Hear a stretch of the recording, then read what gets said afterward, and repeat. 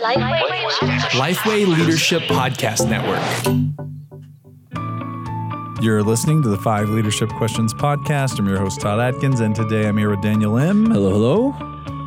And Mindy Caligar. A very special. Do I get to say hello too? Yeah. You can. All right. Hello. It's been several hundred episodes. It was when it was you, Barnabas, and I on some sort of episode. I don't know. And we were all just talking, and I just started saying hello. Yeah. Because I used to scream, what? When Barnabas was my co-host. Yeah. But that was many moons ago. Yeah. So Mindy Caligar is the founder of Soul Care. So Soul Care is a spiritual formation ministry that exists to increase soul health in the body of Christ. I met her in Oklahoma a few months back. Mindy, myself, as well as Steve Gladen, we were doing talks at what was that? It was kind of like a groups conference, right? Yeah, it was for group leaders in the Tulsa area, mostly affiliated with the Baptist churches there. Yeah. So that was fun to do. I mean, they only gave each of us like 10 or 15 minutes. So we were just like going. Really? Yeah. And then we had a workshop time afterwards, but man, on the stage. That's brutal though. It was fast. That's a lot of horsepower on one stage. It was really well organized. Use it. Yeah. It was fun. It was fun. Now, Mindy Caligar, so as we met there and as we continued to talk and continue to talk about ministry and life, I also found out that she serves as one of the executives at GLUE, so Executive Director of Spiritual Formation there. We'll talk a little bit more about what GLUE is because they're doing some incredible stuff. And we also talked about how she used to serve at Willow, the Willow Creek Association, with Jimmy Mayato, who's now the president of Compassion, who we also interviewed on the 5 Leadership Questions podcast. And we ended up talking about you, not on the air, but I brought up you, and Jimmy only had great things to say. So it's great to have you on with us, Mindy. Oh, thank you. It's an honor to be with you. Jimmy's one of my favorite people. Amazing. Awesome. All right. So you're in Colorado Springs, right? No. He's down in Colorado Springs. I'm up in Boulder. Oh, Boulder. Yeah. Yes.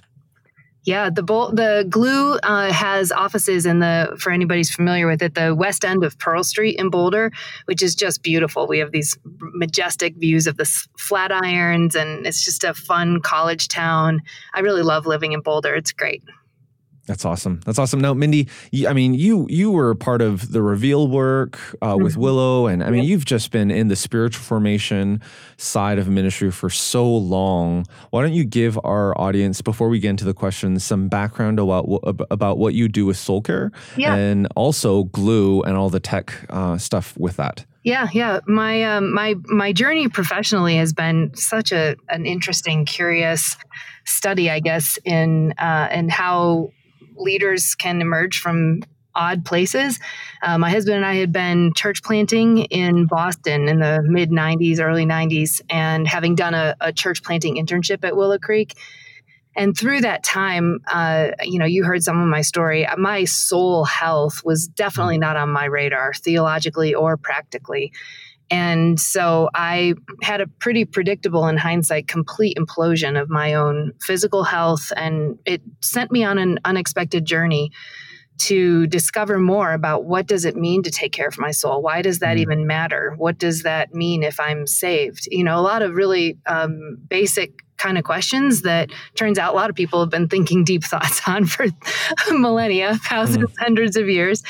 But I was new to that conversation and new to that way of life. And over time, God just continued to not only heal me, but bring me to environments where I could serve this bigger conversation among others, and in particular among leaders. And so I ended up back at Willow Creek in the early 2000s, and then did things with Soul Care, everything from like developing a line of journals and, teaching people how to journal and those kinds of things, but then began teaching at some conferences and working with church leaders who really do care about discipleship. But as you probably know, it can so easily get lost along the way amidst their own soul on health. And then when Reveal came along around maybe 2005-06, I had been at Willow Creek on the staff when it first was done at the church and the findings were first, so to say, revealed.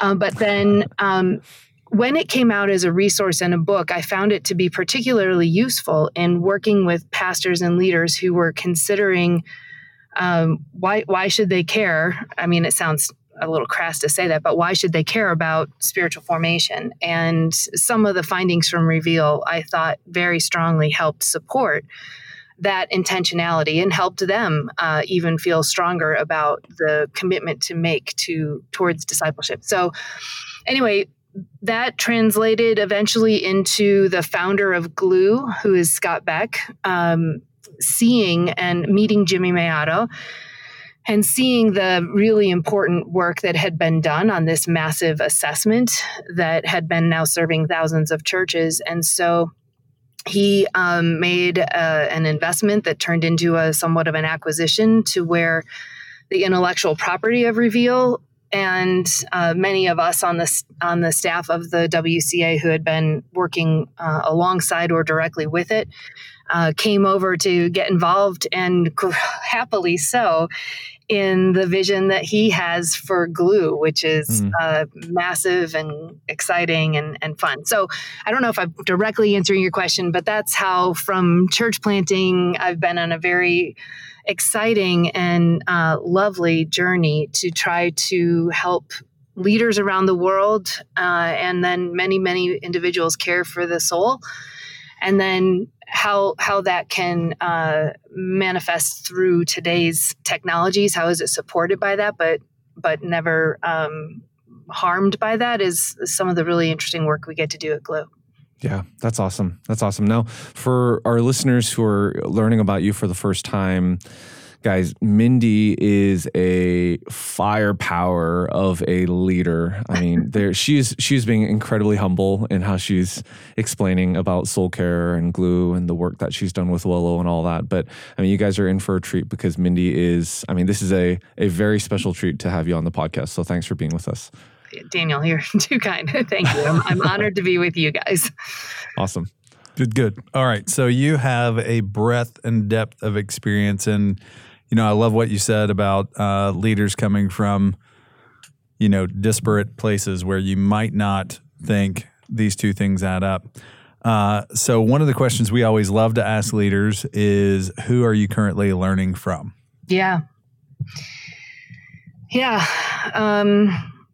And I'll answer if I can from sort of those two different sides. And I don't know, Daniel, if I talked about this in the session that I did, but I often contrast what I call the candle lighters and the jet fuel drinkers. And I can sometimes be a candle lighter, and then sometimes a jet fuel drinker, and then oddly I can sometimes translate between them.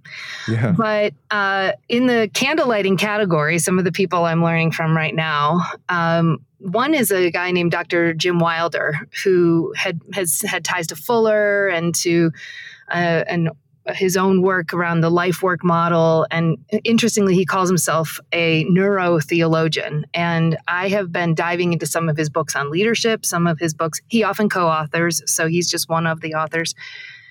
But he has recently moved to Colorado, and I've had a chance to spend some time with him. And he is just fascinating and delightful to talk to about sort of the brain and the inner working from a theological and Christian perspective of, for example, how do relationships actually play a key role in our brain, in our transformation? Fascinating topic, and that and many others. So he's one. Another on the candle lighting side is I have a spiritual director out here who I've just loved getting to work with, Debbie, and she's been taking me on a journey that, last summer involved something that I thought she had such a cool word around it called vocational discernment. And I loved that, because my vocation, as you can hear, has had a lot of different dimensions to it. And so she's great.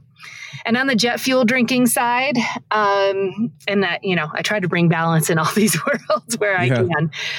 But truly, I am learning a ton from Scott Beck, who is the CEO of Glue. The man is a devoted, husband and father. He's been a philanthropist, deeply involved in family life ministries and other really great organizations. But he's an incredible strategic leader. He's quite well known for scaling things. He built Blockbuster Video before selling it to Viacom. He built Boston Market. He built Einstein Bagels. And those are just the consumer brands that you might know of. Wait, what? Yeah, he's been part of hundreds of other companies. I had no idea. Yeah. He's done venture capital. He is brilliant, and also has this deep sort of centeredness to him where, we'll be in the middle of a planning meeting, and if appropriate, and it isn't always appropriate, but if appropriate, he'll be like, hey, we just need to stop and pray right now. God, what do you want us to do? And I just find that so refreshing in his integration of the jet fuel drinking and the candle lighting, so to speak. But his thought leadership around organizational alignment and partnership, how to bring people to the table who get mutual benefit out of working together. I could list a gazillion other things, but I learn from him daily, and he'll be quick to challenge my thinking when it's not right. But it's a privilege to be at his leadership table, and I am almost daily praying that God would give me the grace to fulfill why He's brought me here, because it's a really compelling vision that we're part of. I love that. So I think most of our listeners probably get what you were talking about as you explained the differences in terms of who you're learning from. But give us just a quick overview as to the difference between a candle lighter and a jet fuel, or kind of both sides. I'm wondering how a flamethrower comes in here too. Yeah, I wrote a blog post about this like so long ago, and it's in blog oblivion now. I don't even know where it is, but it just struck me that, I'll elaborate that. So the people that are the high capacity leaders, the hair on fire leaders, the people that are seemingly leaping tall buildings in a single bound, they seem to be drinking jet fuel for breakfast, right? It's like, what is even powering these people? They are on fire. They are just, have crazy capacities, achieving great things under the guidance of the Holy Spirit. They depend on the Holy Spirit. But they run fast, they run hard, and I think they drink jet fuel for breakfast. And at the other end of the spectrum, you have the candle lighters, and they are the equally dialed into the Holy Spirit, but much more inclined. Equally, like they would equally hold that in high regard as the highest thing. But for them, it's much more about stillness and contemplation and the essence of yielding and surrender rather than driving and doing. And I think actually that tension exists in a lot of us if we're alert to it. And there are gifts that each of those personas have to offer, both to one another and then together to the advancing of the kingdom, frankly. And so that's what I mean. I could probably keep talking about it, but does that explain what I mean by the candle lighters and the jet fuel drinkers? Yeah, completely. That's helpful. Yeah. Yeah. So it gives you pause to consider what exactly would happen when all that jet fuel gets near the candle lit. Oh my goodness, that's true. Then you get the flame throwing. Yeah. You get massive combustion, that's for sure. Yeah. So at the moment then, with your work with Soul Care and Glue and everything else that you do, what would you say the main point of emphasis is right now? Yeah. In the work that I do with Soul Care, I would say my emphasis, and I am working with a team there, is twofold. One is I want to continue talking literally to anyone who will listen about the primacy, the deep importance of finding a way of life that keeps the health of your soul at the forefront of your truest responsibilities. And so keeping that message out there is vitally important to me, and I that is still part of the emphasis for me. But the secondary emphasis that has emerged over the last year, in part through this vocational discernment process, is that I believe there's a growing number of highly qualified people who can journey significantly with leaders. They can be spiritual directors, sometimes they're life coaches, but they have a very high get it factor about the pressures and demands of leadership and the inner workings of the soul. And I'm right now building a way for those leaders who are in need of that personal companioning to get connected to qualified spiritual directors or coaches who can walk with them, depending on which way is needed. And that's a huge point of emphasis right now, is that I think the solution to, in my view, the terrible condition of the leaders' souls in almost every continent I've been in, every country I've been in, every church, every ministry I've been in. I wish I could say it were different, but it is a hot mess. And leaders are leading courageously, fearlessly, and dying inside at the same time. And of all the things that God's invited us, challenged us to die to in the pursuit of living a life with Him, I don't believe that an ever diminishing inner life was one of the things we were supposed to die to. So anyway, I could go on and on about that, but that the solution to that at a global scale has got to be inherently relational, and then needs to be sort of at the scale of the problem. And the only way to do that is through a massive network of caregivers and figuring out, like, this is happening. I mean, it's absolutely happening in many, many, many places, but not enough. And I want to try to help people who are ready to take a next step have like an easy button they can push and find out who would be qualified to journey with them.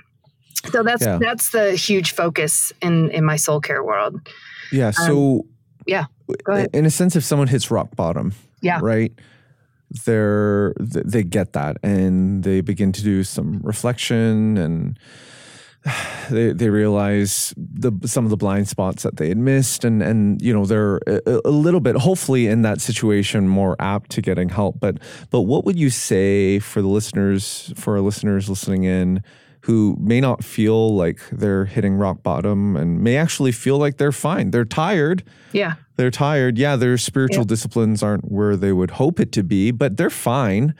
What advice would you tell them in terms of danger signs or warning signs or different things to watch out for, that in that state for them, that they should actually get soul care and to focus on soul care there, so that they don't flame out? Yeah, no, that's my heart. Is I want to normalize that kind of help I'm talking about, that it's not just for people who crash and burn. Yeah. This should be normal. This has been normal throughout the historic church. We've just sort of lost sight of it. But it's nothing new. It's just a core conviction that we want to enter into our life and leadership from a place of overflow, not from deficit. And I don't think it's inherently new. But one of the exercises that I do with groups, and I've done this truly in so many different theological contexts, so many different places around the world, I ask people to think about and reflect on their symptoms of their soul. What are the current symptoms of their soul? Your soul's alive. It gives off symptoms. And yes, even saved, it can be having a condition of relatively healthy or not so much. So when people consider, and what the groups that I've worked with, again, over years, often the symptoms of soul neglect will emerge as things like, this fatigue that won't go away, the kind of insomnia or other physical symptoms, which I had, vertigo and other things like that, muscle tightness and digestive issues. Other things can be relational, where we start to isolate or have undue levels of fear or even panic, and anger. A lot of anger shows up. Anger is a normal human emotion. There's nothing, God is fully righteous and God experiences anger. But when we're becoming an angry kind of person, that's something that our spouses and our kids and our coworkers for sure know, whether or not we acknowledge it. And these are the kind of symptoms, and there's many more, that can precede or be indicators that maybe we can sing "It Is Well With My Soul" on a Sunday morning, but it at some level is not really well with your soul. Yeah. And the flip side of the exercise is actually quite compelling, and people can kind of even do this as they're listening if they're interested. It's like I love asking people to go back and think of a season in their relationship with God where the sense of connection with God was just really strong. It could have been well supported by spiritual practices and things like that, or it could have been a season when like literally all hell is breaking loose, the wheels are coming off, there's no kind of rhyme or reason, but somehow in the midst of that, they knew that God was with them and that God was for them. And then I asked them to think and reflect, and usually to write down, what flowed out of you in that season? What kind of a person were you? And what emerges then when I pull that back up to the front of the group and kind of write it all down on a sheet of paper so everyone can see, is just the exact opposite of that other list. It's people feeling energy. They have healthy boundaries. They have a joy or a peace, even when circumstances were quite difficult. They are more generous. They're more giving. They are more alert to their own needs. One pastor said, one of the symptoms for me when I'm connected to God in that way is my hair doesn't get too long. And I was like, excuse me? Like, what? Fascinating. That's and he interesting. said, I just tend to have time to take care of the basic things of life more than when I'm not in a good place. And it's those kinds of things, Daniel, that I love to imagine that there is a time, maybe not that far in the future, when pastors and leaders are more alert to the symptoms going on in their life. And then rather than trying to stomp out the discomfort of that particular symptom or strong arm themselves into go get a haircut, they actually can have a pause and a new thought. How am I connecting with God right now, right here? And what would help me restore that point of connection? Which, if you think about it, is really the essence of what Jesus left us with as this enduring metaphor in John 15. That everything would hinge on a real-time connection, like a vine and a branch. Anyway, that's why that we're looking to develop. My team has been developing out of that exercise that I've been doing for so many years, an actual assessment, self-assessment that people can take and just kind of get a snapshot, a point of time. How is it with my soul today?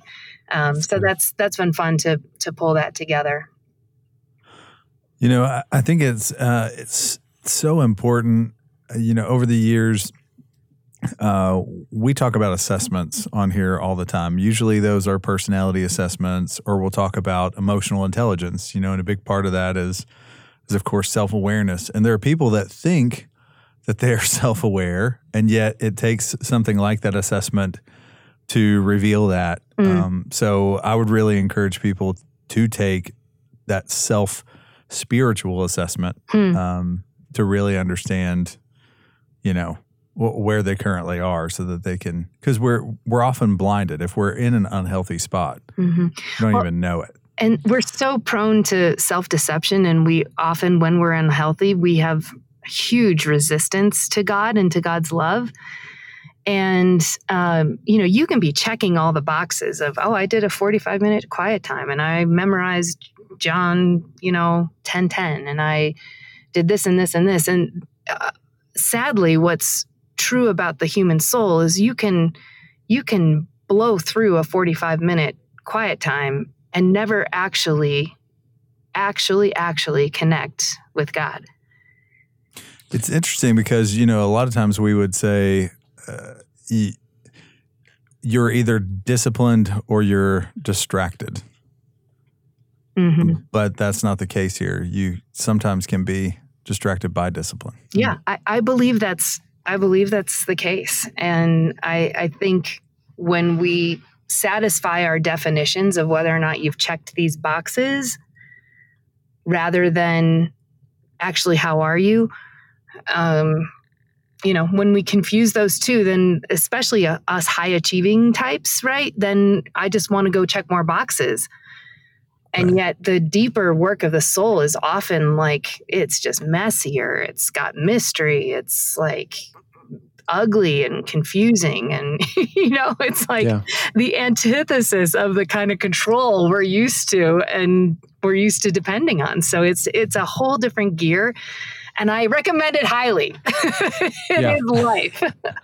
So Mindy, I just, before I ask this next question, because I do want to ask you a question about advice that you'd give a lead pastor then who is saying, okay, the culture at our church is perform, go, do everything up and to the right. Yet they're being convicted by this, and they want to know, how do we then, as a lead pastor, institute a culture where where soul care is normal and people don't look at me like I don't care about metrics anymore, and that whole idea, or that I've kind of gone off the deep end. What advice would you give a lead pastor on that? But before you give us that advice, you talked about this soul care, this assessment. Is that something that our listeners can do? And if so, where? Yes. They can text. This is a brand new fun thing. So they can text the word soul care, all one word, to the number 474747. Okay, cool. Text soul care to 474747. And that'll sort of drop them into an experience where they'll be able to do that. So, okay, perfect. Yeah, my advice to somebody who's right in the thick of that is, first of all, you're not alone. You're not crazy. And there are a lot of other leaders who are having similar kind of moments of recognizing, gosh, is it possible that I could gain the whole world, and in this case, build a big successful church and forfeit my soul? We don't usually think of Jesus's words in Matthew 16 along those lines, but in fact, he was talking to his disciples, and that potential absolutely exists. And so you're not crazy, you're not alone. More people are coming to an awareness and frankly a deep resolve to stop living in insanity. Now, I don't remember the rest of your question, but how do you lead a church? Person about metrics and those kinds of things? Yeah, what advice would you give the lead pastor who's saying, okay, this is great, but how does that affect how I lead the staff? Right. I mean, does that mean we spend our day every morning in an hour of prayer? Does that mean that's what Gary Haugen does at IJM, right? Yeah. I think before the tactical implementation, and first of all, I love the idea of pressing leaders into a discernment process. I don't think there's a one size fits all in the answer of what you should do. That's what Gary discerned on the basis of his spiritual, what did he call it? A spiritual audit that he had done 5 years on in IJM's history. And, I think God is wildly creative and personally knows both you and your entire team and will understand how to meaningfully intersect that. But the first domino that has to fall is a deep resolve on the part of the senior leadership to say, okay, we're done burning people out while they're inviting people into a life that they themselves are not living. Let's just start there. Let's decide that we're done with that. And then let's go into a bit of a process. And maybe we have to experiment. Maybe we try what Gary did. Maybe we try something else. But I think that the resolve to say, it's kind of a swan dive. It's like, I'm not living this way anymore. And I don't really know what's at the bottom of this cliff, but this is a better kind of cliff. But directionally, I'm committed. And then we can figure out the details. And so there's lots of ideas. Soul Care can help you with ideas. There's lots of ideas of ways to do that with your staff team time, with surrounding, again, there's a church that our organization is coming alongside with spiritual direction and coaching, and to provide some of those personal journeying things to them as a church. So there are ways to do that kind of stuff. There's ways to hold in prayer each other and the work we're doing, which, the nose and tail prayers, we all know what those are. But like, how do we start drifting into, which, you don't drift without intentionality, but how do we start drifting in a different direction? Maybe slowly, maybe dramatically. But the resolve is the biggest piece. Dallas Willard used to talk about the change. In order for change to take place, you need 3 ingredients. You need vision, you need intention, and then you need means. And the vision is like, what kind of life do we want to have together? What kind of experience do we want ourselves and our staff to have being a worker in this environment? What kind of people are we becoming because we work here? That's the vision. And the intention really kind of becomes more and more an easy step once that vision is quite clear. We want this to be a place where our staff flourishes, that they are living and leading out of the fullness of what God's doing in them. It's not that there won't be sacrifice. It's not that there won't be difficulty. This is not the easy path, but this is the path where there is life.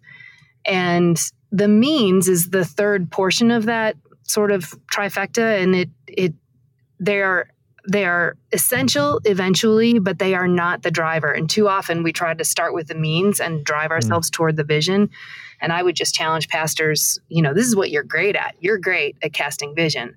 So give yourself a good long sit with God and say, what do you want the vision of our people's life with you to be like while we're serving in your name? And that's good. See what happens. Yeah, that's awesome. Okay, now, this is a question that our listeners are used to us asking, but the ones that have been paying attention so far are like really, really keying in on this question now, because normally we always give the caveat of, hey, other than the spiritual disciplines, what are 1 or 2 things that you have to do every day to stay sharp as a leader? However, I would expect us to be listening a little bit differently given what the content that we've covered so far. So how would you answer that question? Yeah. Well, and I like that you asked it, what are 1 or 2 things in order to be maximizing your role as a leader, whatever your words were, they were better than that.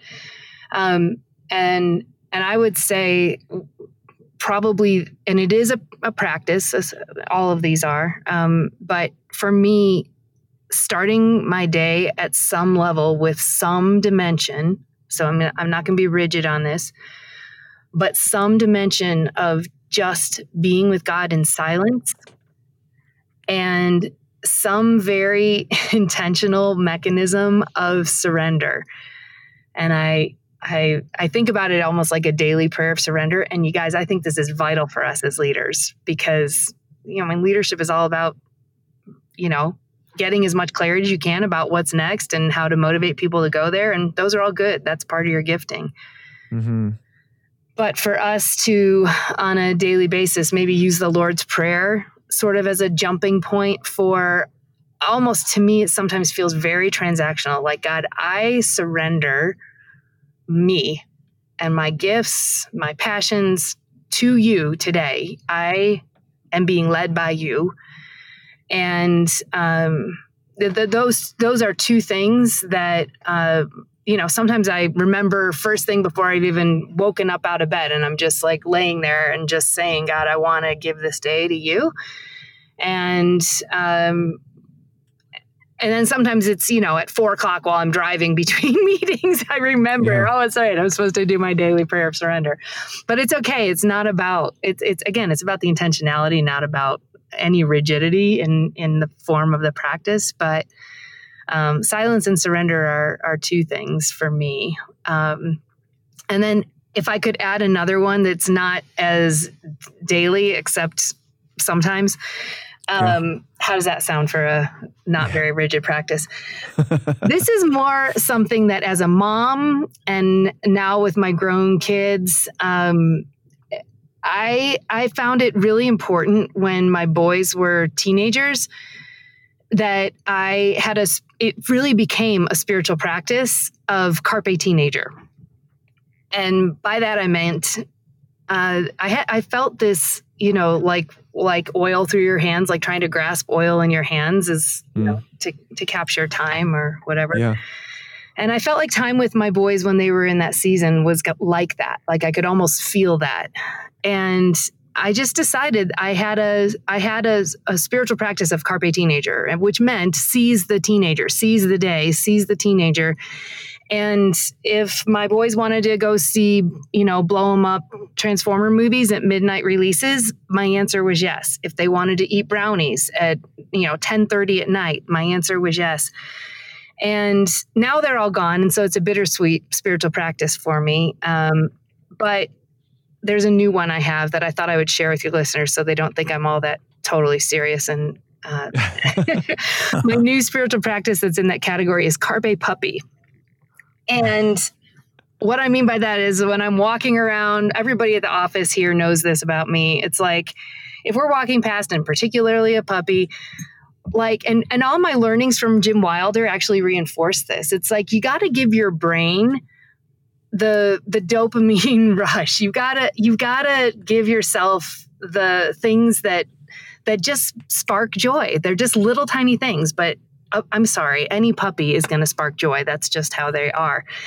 Yeah. And that may sound like very, very, the exact opposite of somber and staid spiritual practices, but they are practices in that it's about like not taking yourself too seriously. It's about, I guess, in the same way that a Sabbath or a tithe is an acknowledgement that everything I have is a gift, and I'm not securing my own well-being here in this world, and I get to stop and pet the puppies. So it's been a more important spiritual practice than I probably realized, but hopefully Richard Foster won't listen to this and never talk to me again. Well, Mindy, I'm glad you said carpe puppy rather than carpe kitten, because we're more dog people. Dog friendly on this Yes, podcast. Exactly. All right. Though Daniel's dog barely qualifies as a dog. Hey, don't even. You know how many dogs other people have bought because they watched My Dog Teddy? My dog's incredible. And I don't hunt and all that stuff. So I was on the flight home last night from Atlanta, and I was on the front seat in Southwest, so I'm sitting in that front row. And a woman comes and sits at the window seat next to me with this big, beautiful 1.5-year-old golden retriever. And you guys, this thing, it was big and beautiful and still like a little puppy. He laid his head on my foot the entire flight and just was so snuggly. And it was just like this wink from God, like, okay, let's just snuggle with a puppy the whole 2.5-3 hour flight home. It was really delightful. Yeah. I remember when I was in seminary and memorizing my Greek words and everything, our dog was a puppy. I was under a year old, and he would just sit on my lap. And he's a Bichon Maltese, so he's really tiny at that point. But he would literally just sleep on my lap while I'm memorizing Greek words in Montreal. So I don't know. Yeah. I think there's something Puppies there, man. Okay. All right. So before Todd goes too crazy because he's like, that's not what dogs are supposed to do, let's hear a quick word from our sponsor and we will get into the next question. What guides your core beliefs? Are they founded upon solid truth, or are they based on others' opinions or your own emotions? What you believe about your purpose and value affects almost every area of your life, and this is the premise of the new film Overcomer, in theaters August 23rd. It's the latest from the Kendrick brothers, makers of Courageous, War Room, and others. This movie has inspired the creation of several resources. For small groups, there is the Overcomer Bible Study. For individuals, there's a book called Defined, and both are based upon powerful insights from the book of Ephesians. You can learn more about all the resources at lifeway.com/overcomer. All right, Mindy. So let's talk about your home. What does leadership in the home look like? For us, as I mentioned, our boys are grown at this point, but it started when they were in those teenage years. For us, the way I would say leadership gets expressed is the posture of kind of openness and community and hospitality that our home has been now known for many years. We often have other millennial age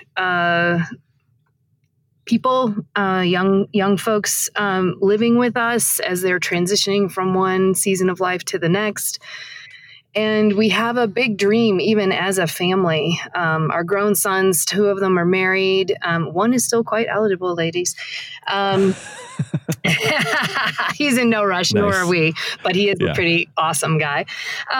Anyway, all 3 of them, and then the 2 daughters in love that we have are just incredible. And we all share this vision for place and creating space for community, for authenticity, for just welcome and rest. And whether it's, Lord willing, someday we're going to have like a soul care ranch or something out here in Colorado where people can come and find some rest, reconnect in whatever way they need. We, again, Lord willing, we're talking really seriously about a partnership with Young Life College here in all of Young Life in the Boulder area, which has a really strong, decades-long history here. And so for us, home and leadership there is really about how is what God has done in our home, which has had a lot of healing. We won't get into all that here, but it wasn't always sunshine and roses under the Calaguer roof. And we have seen God deeply transform many of the relationships and trajectories, and a lot of it came about because of place and this posture of hospitality. And so we want to steward that well and figure out how we can extend that into the world, because we believe that a lot of people are really longing for a sense of home, where they're really not performing. They're okay to just come as they are, be messy, be in process, melt down if they need to, or just be. And so we want to provide that kind of extension of that community and place through our home. My husband and I are completely aligned on this, and the boys, it's really been fun to see it come together as a vision that we share as a family. Love that. So if you kind of go back in time, or if you're talking to your children, like, what would you tell your 20-year-old self about preparing to lead? I think for me, I didn't really see myself as a leader then. But if I had learned sooner how to speak from my deeper self, that would have been encouragement that I probably could have received and put into motion. And there was kind of like 2 dimensions to that, I think. One is that I wished sooner on I had learned how to listen to my own thoughts and perspectives of things. I found myself censoring my own point of view a lot and thinking, who am I to contribute? What do I have to offer? And not only knowing what my own thoughts were, but then also to learn sooner. I wish I'd learned sooner to, in moments of conflict or decision, whatever, to lean into those spiritual practices of like kind of dialing into God. Like, what is your thought, Spirit, on this conversation? How do you want me to move into this? So sort of operating and speaking from that deeper place, I would have told that younger self. And then I think secondarily, and I think this is, it seems to be, according to the data, something a lot of women deal with in being brought into leadership, but probably many other people as well. But it was many other genders. There's only one, but many, for many women, this will be true. And it's really to not wait to be asked. And that if God has you at the table, if God has you in the conversation, it is your way of serving to contribute to the conversation. And it's not like you need to keep waiting. And I think that's what good girls do, is they wait to be asked. And I have found that I have not aided the leadership circles I was in by holding that posture. And I wish I had been able to frame it in the context I'm suggesting, that, you know, you are of service to the organization and the vision that you care about, to speak up. You're not speaking out of turn. You're not being rude. You're not being presumptive.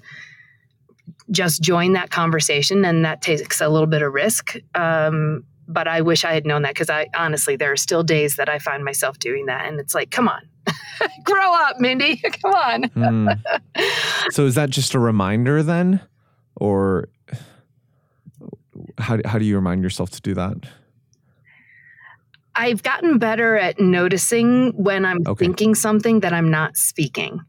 Okay. And when I find that I'm having a thought and I'm censoring it for some reason, I'm quicker to call that into question. And, you know, over time, you just lean into, like the last time I did this, everybody rallied and good progress was made. So you just kind of learn by doing, but I do find myself doing it still. And for me, it's when I find a thought that just keeps like knocking on the door of my head, and it's like, okay, you need to speak out on this. And that's kind of, practically speaking, how I catch myself and keep risking, which I'm still trying to do.